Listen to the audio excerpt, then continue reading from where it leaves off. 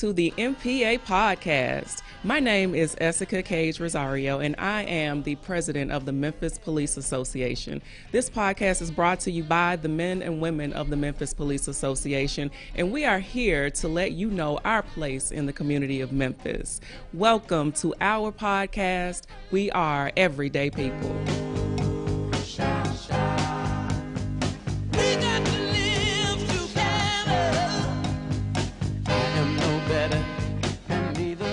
On this, the premiere episode of the MPA podcast, we have special guests. We have Bill Gibbons, who is the president of the Memphis Shelby County Crime Commission. Thank you for joining our podcast. We hope you enjoy it. And welcome to this segment of the MPA. We are everyday people. I'm Matt Cunningham. I'm vice president of the Memphis Police Association, and I wanted to welcome you to our podcast and introduce you to several of the everyday people that work here in the office every day. To my left is Jeremy White. He is the secretary-treasurer of the Memphis Police Association. Jeremy, welcome. Tell the people here a little bit about yourself. Well, I've been on the Memphis Police Department almost 13 years. I trained at Airway Station, and after that, I worked South Precinct before coming down here, and been down here about 6 months now officially. I enjoy it very much. We love having Jeremy around. And to my right is an integral part of the office staff here. This is Randy Smalley. She's the executive administrator of the Memphis Police Association Charitable Foundation. Randy, introduce yourself. Like Matt said, I'm Randy Smalley. I've been with the MPA and the Charitable Foundation for almost 7 years now. And do just about any and everything. I think that's a fair statement. Yeah. A lot of them try to say that I'm the glue here, but Absolutely. I wouldn't know what to do without my everyday people. Oh, well, thanks. Well, I'm Matt Cunningham. I'm a 23-year veteran officer with the Memphis Police Department. I've been permanently at the MPA now for about 3 years, and I've been involved as a board member prior to that for another 3. So I've been involved with the MPA now pretty heavily for 6 years or so. So we're happy to be here. We're going to tell you a little about what the MPA does, why we exist. We were formed in 1973 as a result of a necessity to create a bargaining unit, some way for the Memphis police officers and the city to interact. So the association represents approximately 1,900 to 2,000 officers right now. We are the association, the bargaining unit that represents those officers with administrative hearings.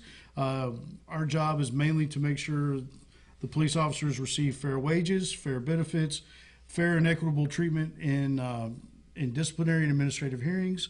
We provide legal representation. So the administrative portion of what the MPA does is pretty heavy. It's very important to the police officers that work in this city, and we do the best we can to represent those officers when it comes to negotiations with the city. We're going through contract negotiations right now. We are in the process of renegotiating our contract that expires June 30th of this year. So that's a pretty heavy-duty topic right now. How are those going, Jeremy? Can you give us a little bit of an update? You know, they're going quite well. We've gone through several different things. We agreed on several things like some CIT benefit pay, some hazardous duty pay, kind of cleaned up some language in the MOU, which is our kind of like our constitution contract that we have between us and the city. We still haven't come to agreement on wages yet. We're definitely behind the curve a little bit here locally, and that's something that I'm very passionate about. I feel like we are the voice for the members, and we're the bridge between the members and the city. So hopefully we can gain a little headway there and get a good raise. That's true. We're trying desperately to become the preferred agency in the region, and especially in the county, where potential police officers would want to come work, because we are very far below, about 500 officers below the complement of officers that we need to adequately police this city. And so we're trying to desperately increase the benefits and the wages to attract new officers to the city. But the MPA also works with community projects. Our latest and I guess our most flagship project of the month is we're trying to work with the Partnership to Protect 901. That's the MPA is working with Bill Gibbons and Stevie Moore as a community outreach project to try to help reduce violent crime in the city. We've had several gun walks where the MPA has participated. We'll show up in a neighborhood that's got a little bit higher crime rate than other neighborhoods, and we'll walk through those neighborhoods in show of solidarity to fight violent crime and to try to cut down on crime violence or gun violence. So that's just one of the projects that the MPA does in the community, along with our pledge to provide due process for the officers of this city. People a lot of times forget that Memphis police officers have the same rights as citizens when it comes to either administrative hearings or to appear in court. So we just try to make sure those rights are preserved. More community outreach that we do those that the MPA in 2011 founded a charitable foundation. That's Randy's main focus. She's here to help me describe what the charitable foundation is and what we do for the community. Where to start? Back in 2011, there was always officers coming to us that were wanting to do things in the community and they didn't have a foundation. And Mike Williams, our former president, he said, we need a foundation. So that's where it all came from, and we ran with it. It's well over $1 million that we've given back to the Memphis community. Anywhere from donating a horse to the Mounted Patrol, to canine dogs, Make-A-Wish Foundation. That's right. We've granted over 14 wishes to the Make-A-Wish Foundation. We have numerous events throughout the year that are fundraisers to raise money to give out on community grants. Like Randy said, we've purchased a horse for the Mounted Patrol. We have purchased a dog for our canine unit. Several dogs. And we also give to community projects. We did a backpack giveaway for a back-to-school thing a couple years ago, right before COVID hit. It's true. Last year around Christmas, we did a coat drive for Hispanic kids in the community. We got notified that none of the children that showed up as in need of a coat went without a coat. We were able to get a coat for every child that was there. So especially with the temperatures we had this year. That's right. People in Memphis didn't know what to do. So we in addition to the fundraising events, go through some of the events that we have throughout the year. Typically, when we're not in a pandemic, we have our Brothers in Blue golf tournament. We have our Miles for Memphis 5K, our Hester Sykes Memorial Softball Tournament, and our Hearts of Giving toy drive that we do at Christmas to special need and or underprivileged children in the Memphis community. So we have these fundraising events throughout the year, but we also accept donations if the community contacts us and says, I would like to make a donation to the Charitable Foundation. How do I do that? You can do it any number of ways. You can contact Randy at our office, 523-7075. 901. The area code's 901. You just call Randy and she can, we're all fancy and electronic. We can do that stuff with a credit card. You can also donate through our website, which is mpagivesback.org. You can go to our website, and I believe there's a donate button. Yeah, donate right at the top, and any page you go to, the donate stays up there, so you can't really get lost. But you can do it straight through PayPal. So if you have a desire to donate and try to help us help the community, we would love that. We encourage anyone that wants to donate to please do that. Another one of the things that we do throughout the year is we have a food pantry here at our office. Now it's not super extensive, but we do give out food to needy families throughout the year if we recognize a need. Right. We always tell officers, when they're out in the community, if you know of somebody, because they're our eyes and ears, we're not out in the streets like they are. So we always tell them, if they see a family in need, let us know, and then we can help them. So we try to do all that stuff. We Jeremy being the treasurer of both organizations, kind of give us an idea of how strong is the CF now compared to years past financially, or what kind of shape are we in? Okay, that's a good question. Right now, we have a little under $120,000 in the CF. I think at one point back in 2019, we were down to $40,000. One of the, I guess, unintended consequences of the pandemic has kind of limited the things that we can do out in the community hands-on. I know this year, like with Hearts of Giving, we didn't have the opportunity to go out to visit people's houses and hand deliver these toys and things. So we do have a lot of money. We're really strong, and it looks like things are kind of, the table's kind of turning here, and we should be able to get back out there, knock on wood, and be able to be hands-on in the community. Pre-pandemic, the CF used to churn out numbers like, I've got the numbers here in front of me. In 2018, we gave out over $146,000 in donations. And in 2019, we gave out over $105,000 in donations. So those have gone down a little bit in the last year because of the pandemic. But we work really hard to be at least maybe not a major factor, but a big factor in the community to help out the needy or help out whoever we can help.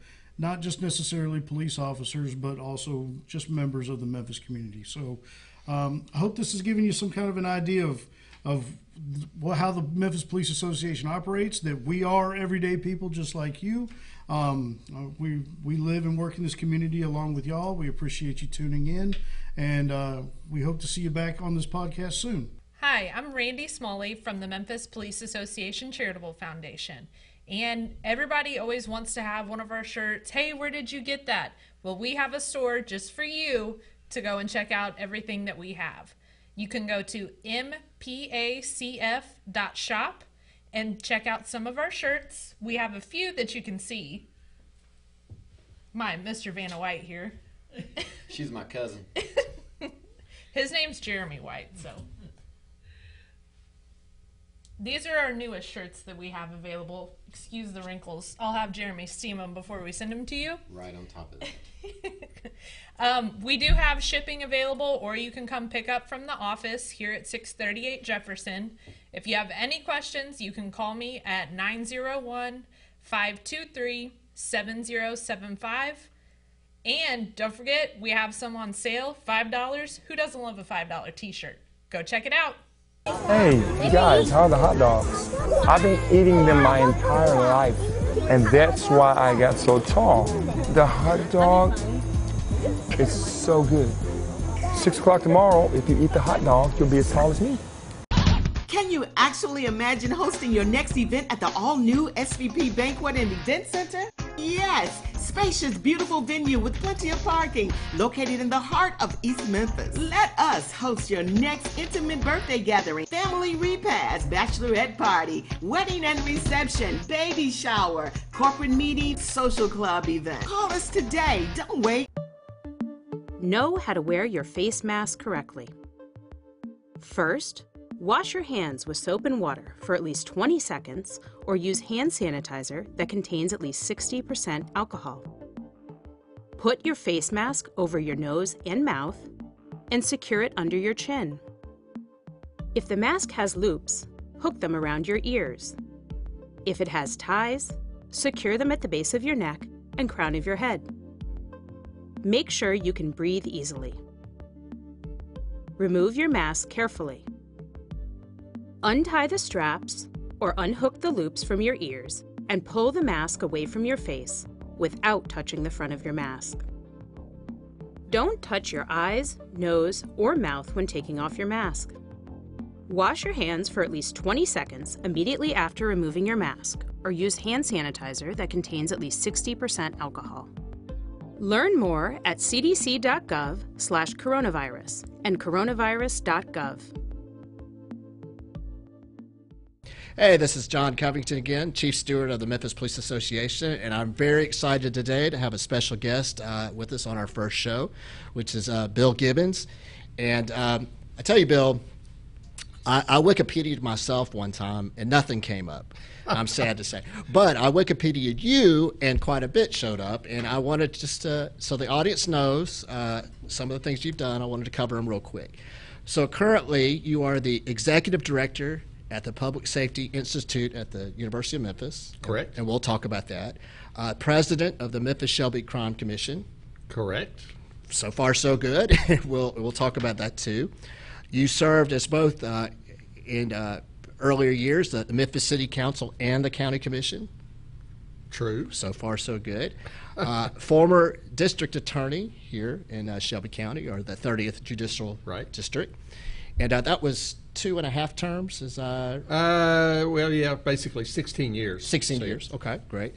And then you were also commissioner of the Tennessee Department of Safety and Homeland Security until 2016. That is correct. Okay, so you've had an impressive background, and we'll talk about some of those things. But let's kind of start at the beginning. So you were born in southern Arkansas. Right. I'm talking about. You've done a lot of research. The very beginning. I tell you, Wikipedia is very amazingly thorough. This is a good way to test it. Graduate of Central High School here in Memphis, of course. Right. What age did you move or come to Memphis? Well, I moved here when I was 18 for the same reason so many people, especially in the South, move from rural areas to the city, really because my family was seeking more opportunity. Right. And that's a story for many, many people, especially in the South. It is a story of my family as well. You know, Memphis, the big city lights are the big city here in this area. So you graduated, went to Vanderbilt. Right. At some point became interested in the law, clearly because you went to law school at Vanderbilt. And then you were in private practice here in Memphis. So what got you interested in this path? Well, I'll try to give a simple answer to that. But by the time I was going to high school here at Central, I was really very, very committed to the city of Memphis.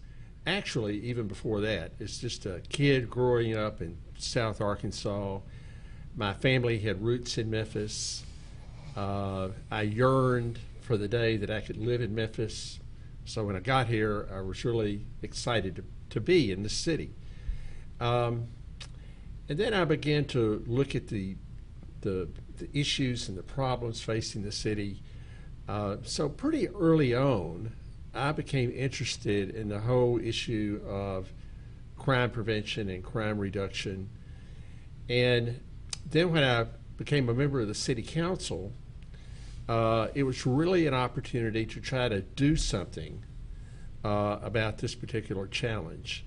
And I was really the one on the city council who got the city involved in funding an effort to organize neighborhood watch programs to get citizens more involved in crime prevention and reduction. And we were able to provide some city funds to help neighborhood watch groups. Then when I moved over to the county commission, I continued that effort and got some county funding to assist neighborhood watch groups. So initially my involvement in this was not so much on the law enforcement side as on getting citizens involved in helping make our community safer. Then I became district attorney, and my focus changed a little bit. And when I became district attorney, I early on determined that the district attorney's office did not just need to be a reactive public agency, simply reacting to the cases that come in the pipeline, but needed to be proactive and really have some policies and practices in place that could have an impact on the crime rate. An example of that is the no plea bargaining policy that we implemented for the most violent crimes. And under that policy, we took the position that once someone was indicted for a major violent crime, murder, rape, aggravated robbery, that we would not plea bargain that case unless there was some ethical or legal reason that came up. The prime example being you find out you had the wrong person, of course. Sure. But barring something like that, our position was we would not plea bargain.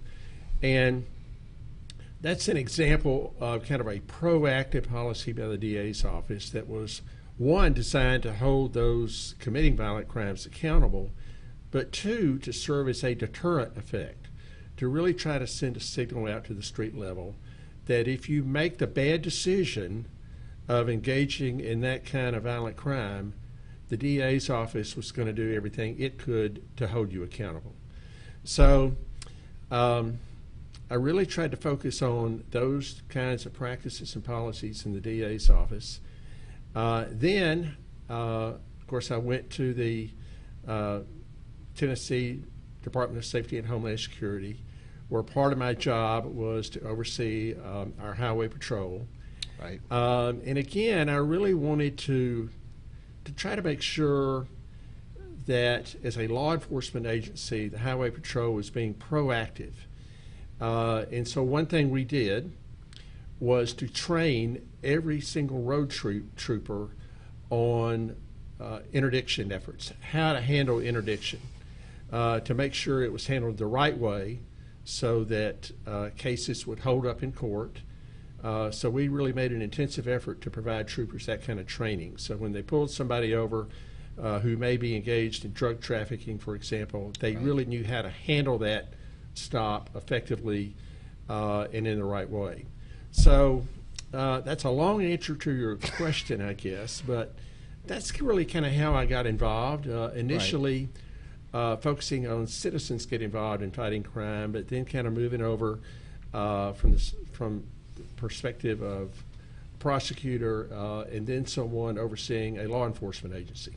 Well, and that to me, that's one of the things that makes your journey very interesting to me, because and we kind of talked before we started taping how, and we just talked to Sandy and Ariel about the gun walks against, or the walks against gun violence, and we'll talk about that too, which you were a prime mover in that.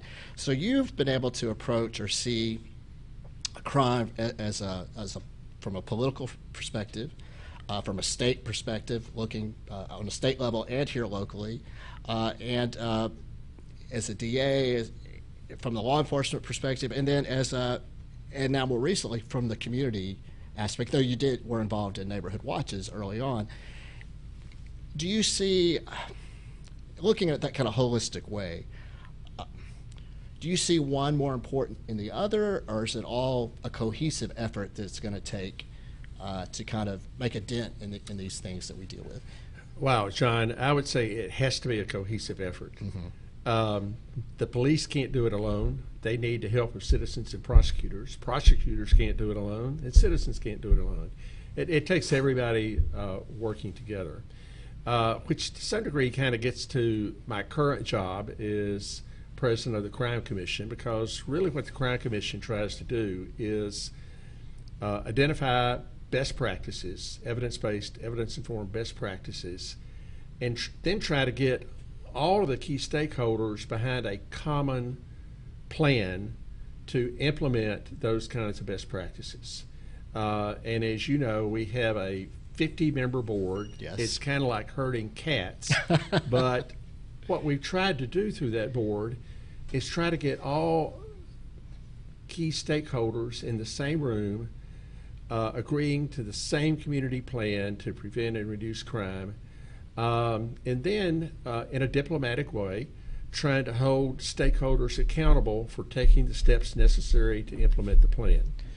And I have to say, the Memphis Police Association recently was invited to join, and our president, Eska Rosario, and that was a great honor for us, and we're very excited about it. And to your point, in sitting in the meetings, it's so impressive to see the wide array across politics, community organizing, just all these points of view, all these strong personalities too, without question. These are all, I get to sneak in and see, but these are all really impressive folks, and me sitting there. But it is impressive, and I'm also kind of drawn to, it's not your standard kind of organization. I mean, you've got such a broad approach, and so what are some of the specific programs that you think have been most effective coming out of the Crime Commission? Well, first of all, when you say it's impressive, I'm glad you say that. However, we've been meeting virtually, for obvious reasons. We're hoping to go back to in-person board meetings in July, and hopefully you'll be even more impressed, because when we have in-person board meetings, there's much more interaction than there is virtually. So hopefully you'll see that. In terms of things that we're really kind of focusing on right now and pushing and advocating, let me mention two or three. Okay.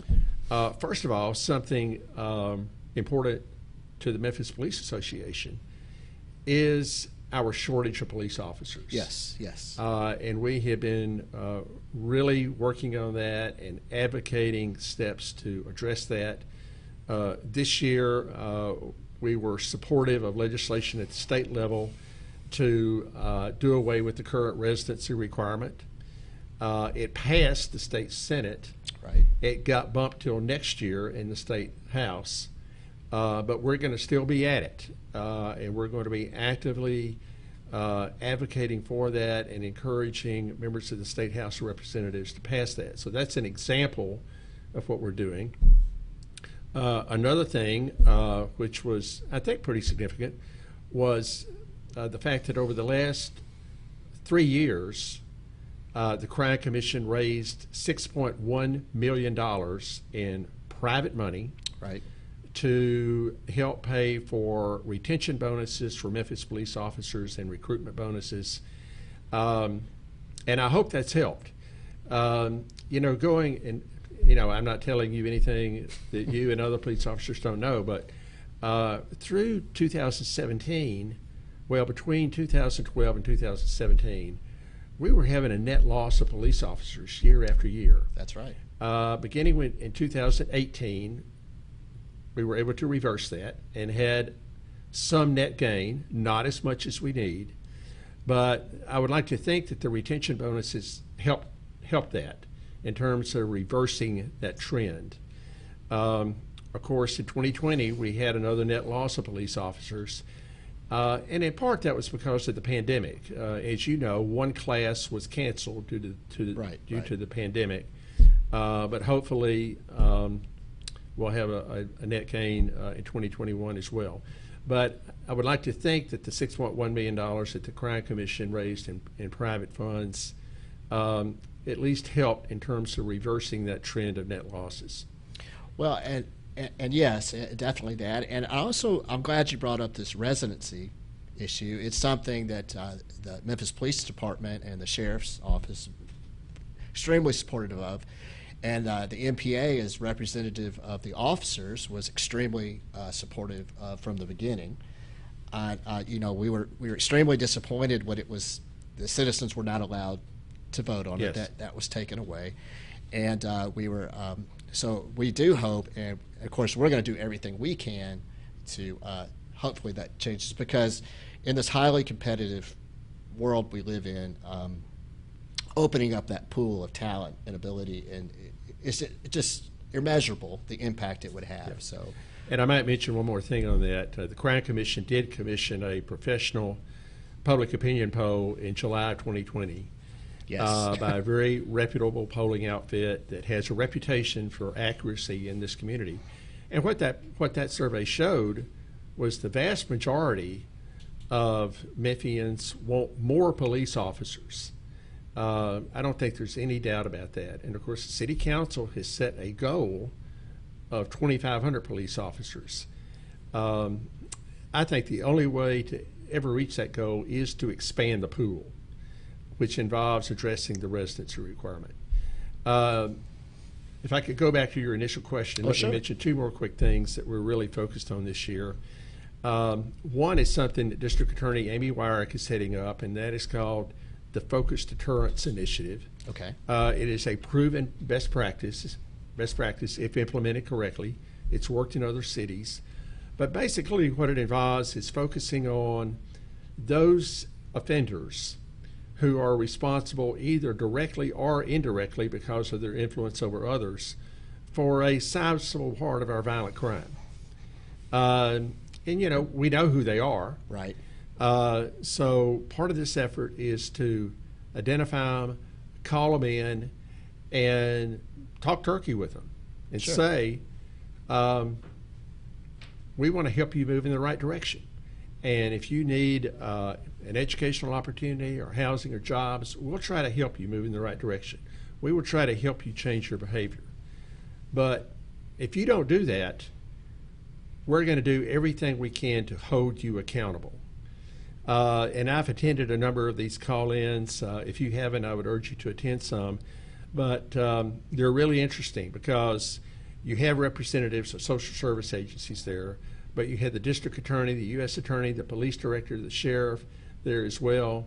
And they make the point very clear that these individuals will be held accountable if they don't change their behavior. Well, just on that, just real quick on that, I think, and that's getting back to kind of this holistic approach to crime, and it's something I've always believed in, and I think we share in this, is that if you're going to commit the crimes, that you want a strong deterrent and a strong active policing that, but at the same token, to give opportunity, to come at it from both sides, because that's truly the only way we can ever really solve it. So, but that's a fantastic program. Yeah. And you were going to say. And in 2021, we're pushing to really scale that effort up. Okay. It's already been scaled up. General Wyrick in February of this year had 3 additional call-ins of these offenders, which added about 100 people to the effort. But I'm hopeful that as we move forward in 2021, it can be scaled up even more. And let me mention one more thing. Sure. Juvenile crime is a real challenge. Yes. Roughly half of all the juveniles going through juvenile court for delinquent acts have been there before. They are repeat offenders. So we're really focusing on pushing an effort to reduce the number of repeat offenders by assessing what's going on in a juvenile's life or that juvenile's family life the very first time that juvenile encounters law enforcement, to try to break that cycle of repeat offenses. And there's a lot going on right now. I'm having meetings virtually every day on this issue, trying to kind of move the ball down the field on that. But I think that's very, very important. Well, I think that's the key. The next generation, and it's kind of this work that you do that we may not see the fruits of it immediately, but it's going to impact the future, and as you say, break the cycle, and just Right, and we will see some impact immediately in 2 ways. One, hopefully we can move that young person in the right direction, so we're salvaging that young person. But number 2, if that juvenile is not engaging in repeat acts of delinquency, we're reducing the crime rate. Right. So it has that immediate impact as well. Now, speaking of young people, I was a teacher before I became a police officer, and sometimes getting up in front of a bunch of students and captivating them for hours, running into bank robberies might be easier. I'm not sure. Well, I teach at the University of Memphis. What I was going to get into, I understand, is the Public Safety Institute, and that's another way, I think, of engaging younger people. And so, talk a little bit about what the mission is there and how that works. Well, the Public Safety Institute is a research entity focusing on applied research. And by applied research, I mean research that can be utilized by stakeholders in terms of identifying best practices, things that work. Right. And it's tied to the Crime Commission, because one thing the Public Safety Institute is doing is evaluating or assessing various parts of the Safe Community Plan as those parts are implemented, to determine what's working and what's not working. If it's not working, why? Is it because maybe it was a bad idea, we just kind of missed the mark? Or is it because it's not being implemented properly? But really kind of delve into that and make that determination. Now, the Public Safety Institute also does some research outside the scope of the Safe Community Plan. I mean, we seek various federal grants and so on to do all kinds of research. But it's really designed to add something to the local Safe Community Plan that we had not had in the past. And that's really assessing and evaluating what parts of it are working and what parts are not. And if not, why. And that's interesting. And also, as part of that, I also do teach criminology at the university. Okay. And you mentioned earlier some polling you did, and there was things that jumped out at me, but was there anything that surprised you about, and it was, questions across kind of the spectrum about crime in Memphis and attitudes and so forth? Well, I was surprised a little bit at the scope of support for the police. I mean, I frankly expected the survey to show support for the police. Correct. But, for example, there was a question in the survey as to whether or not those being surveyed respected police officers. 95% said they'd respected police officers. That's really off the charts. Well, now at the same time, you mentioned that. It jumped out at me too, and that's exactly what I have right here. At the same time, yeah, the survey showed there are some areas where there can be room for improvement. Yes.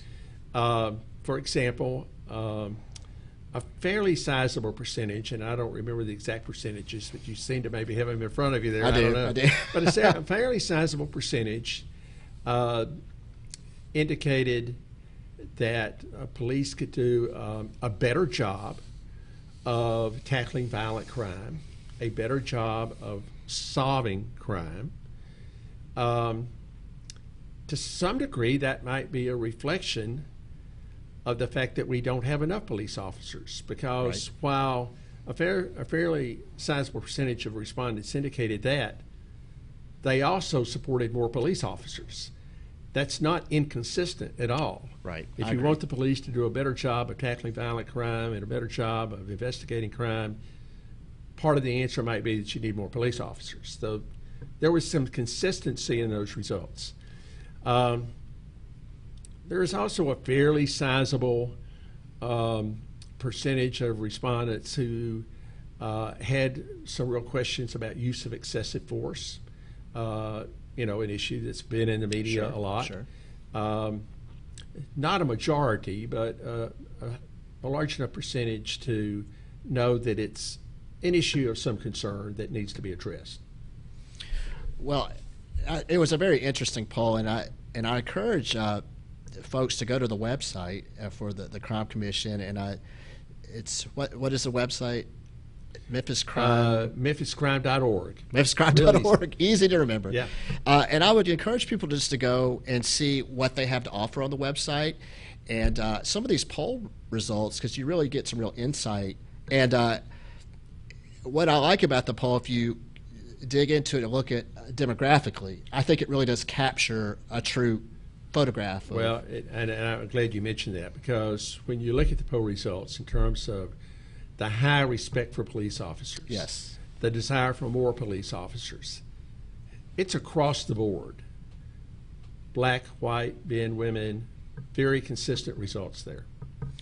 Well, Bill, you're doing great work, and we're very excited to become involved and work with and support the mission that you're doing.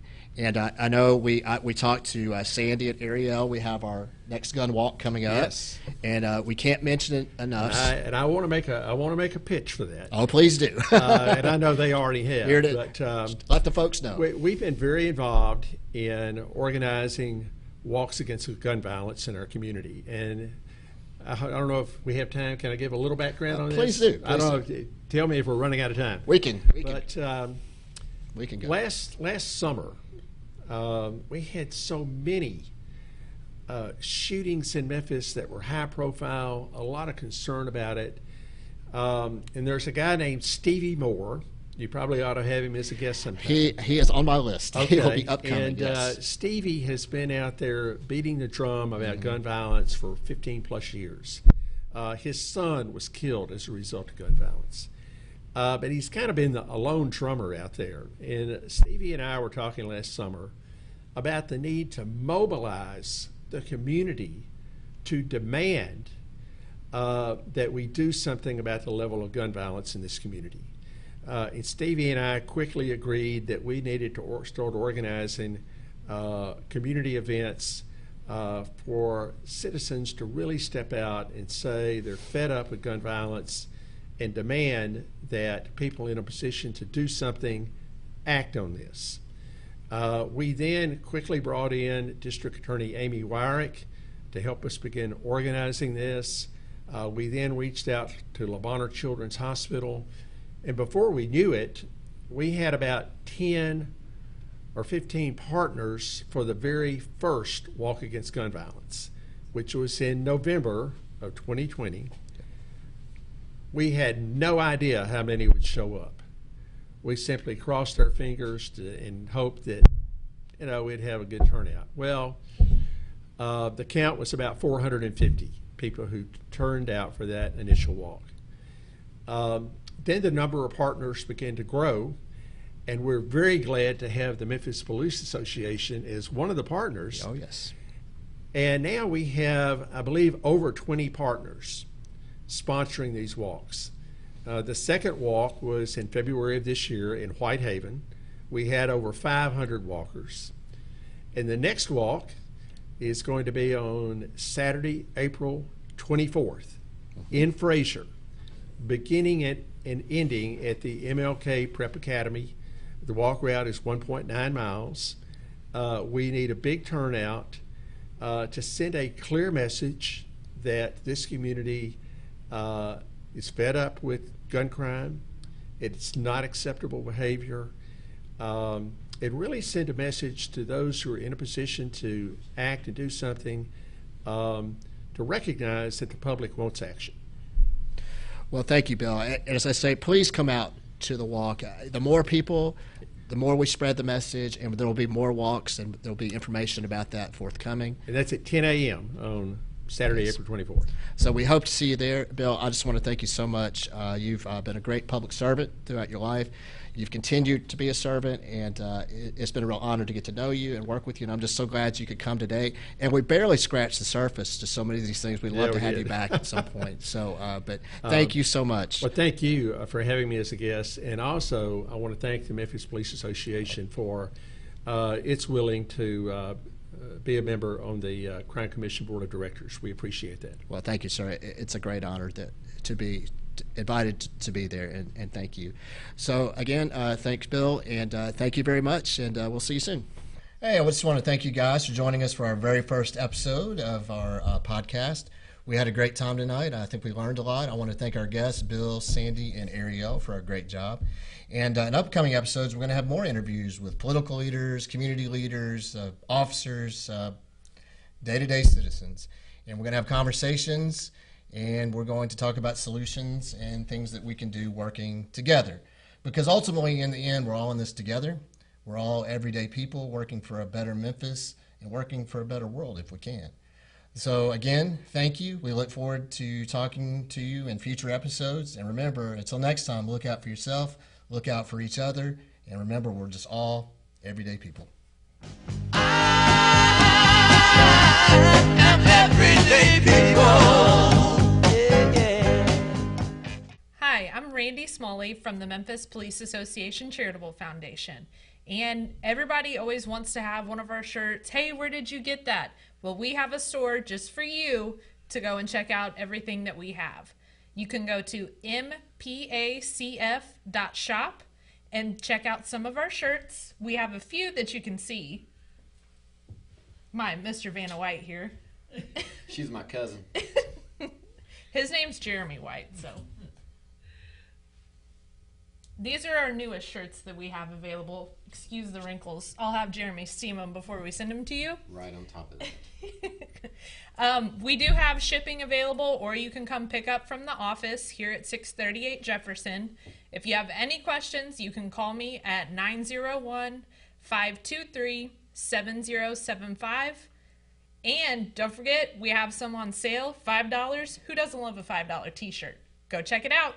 Here are the top 10 things you can do if you think you might have coronavirus or COVID-19. 1. Stay home. 2.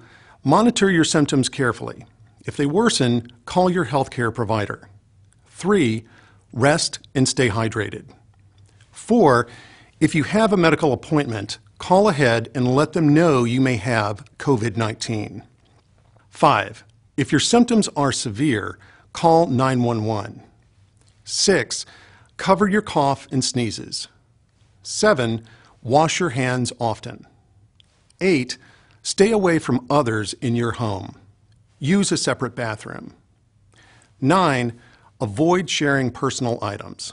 And 10. Clean all surfaces that are touched often. the players they have to take ownership and come out and play.